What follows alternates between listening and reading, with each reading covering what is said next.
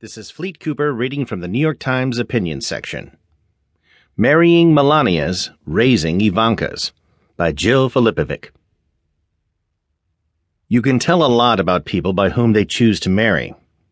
The nominees selected at last week's Republican National Convention and those to be chosen at this week's Democratic counterpart have not only stark policy differences, but also two competing views of marriage, kin, and the role of women in society.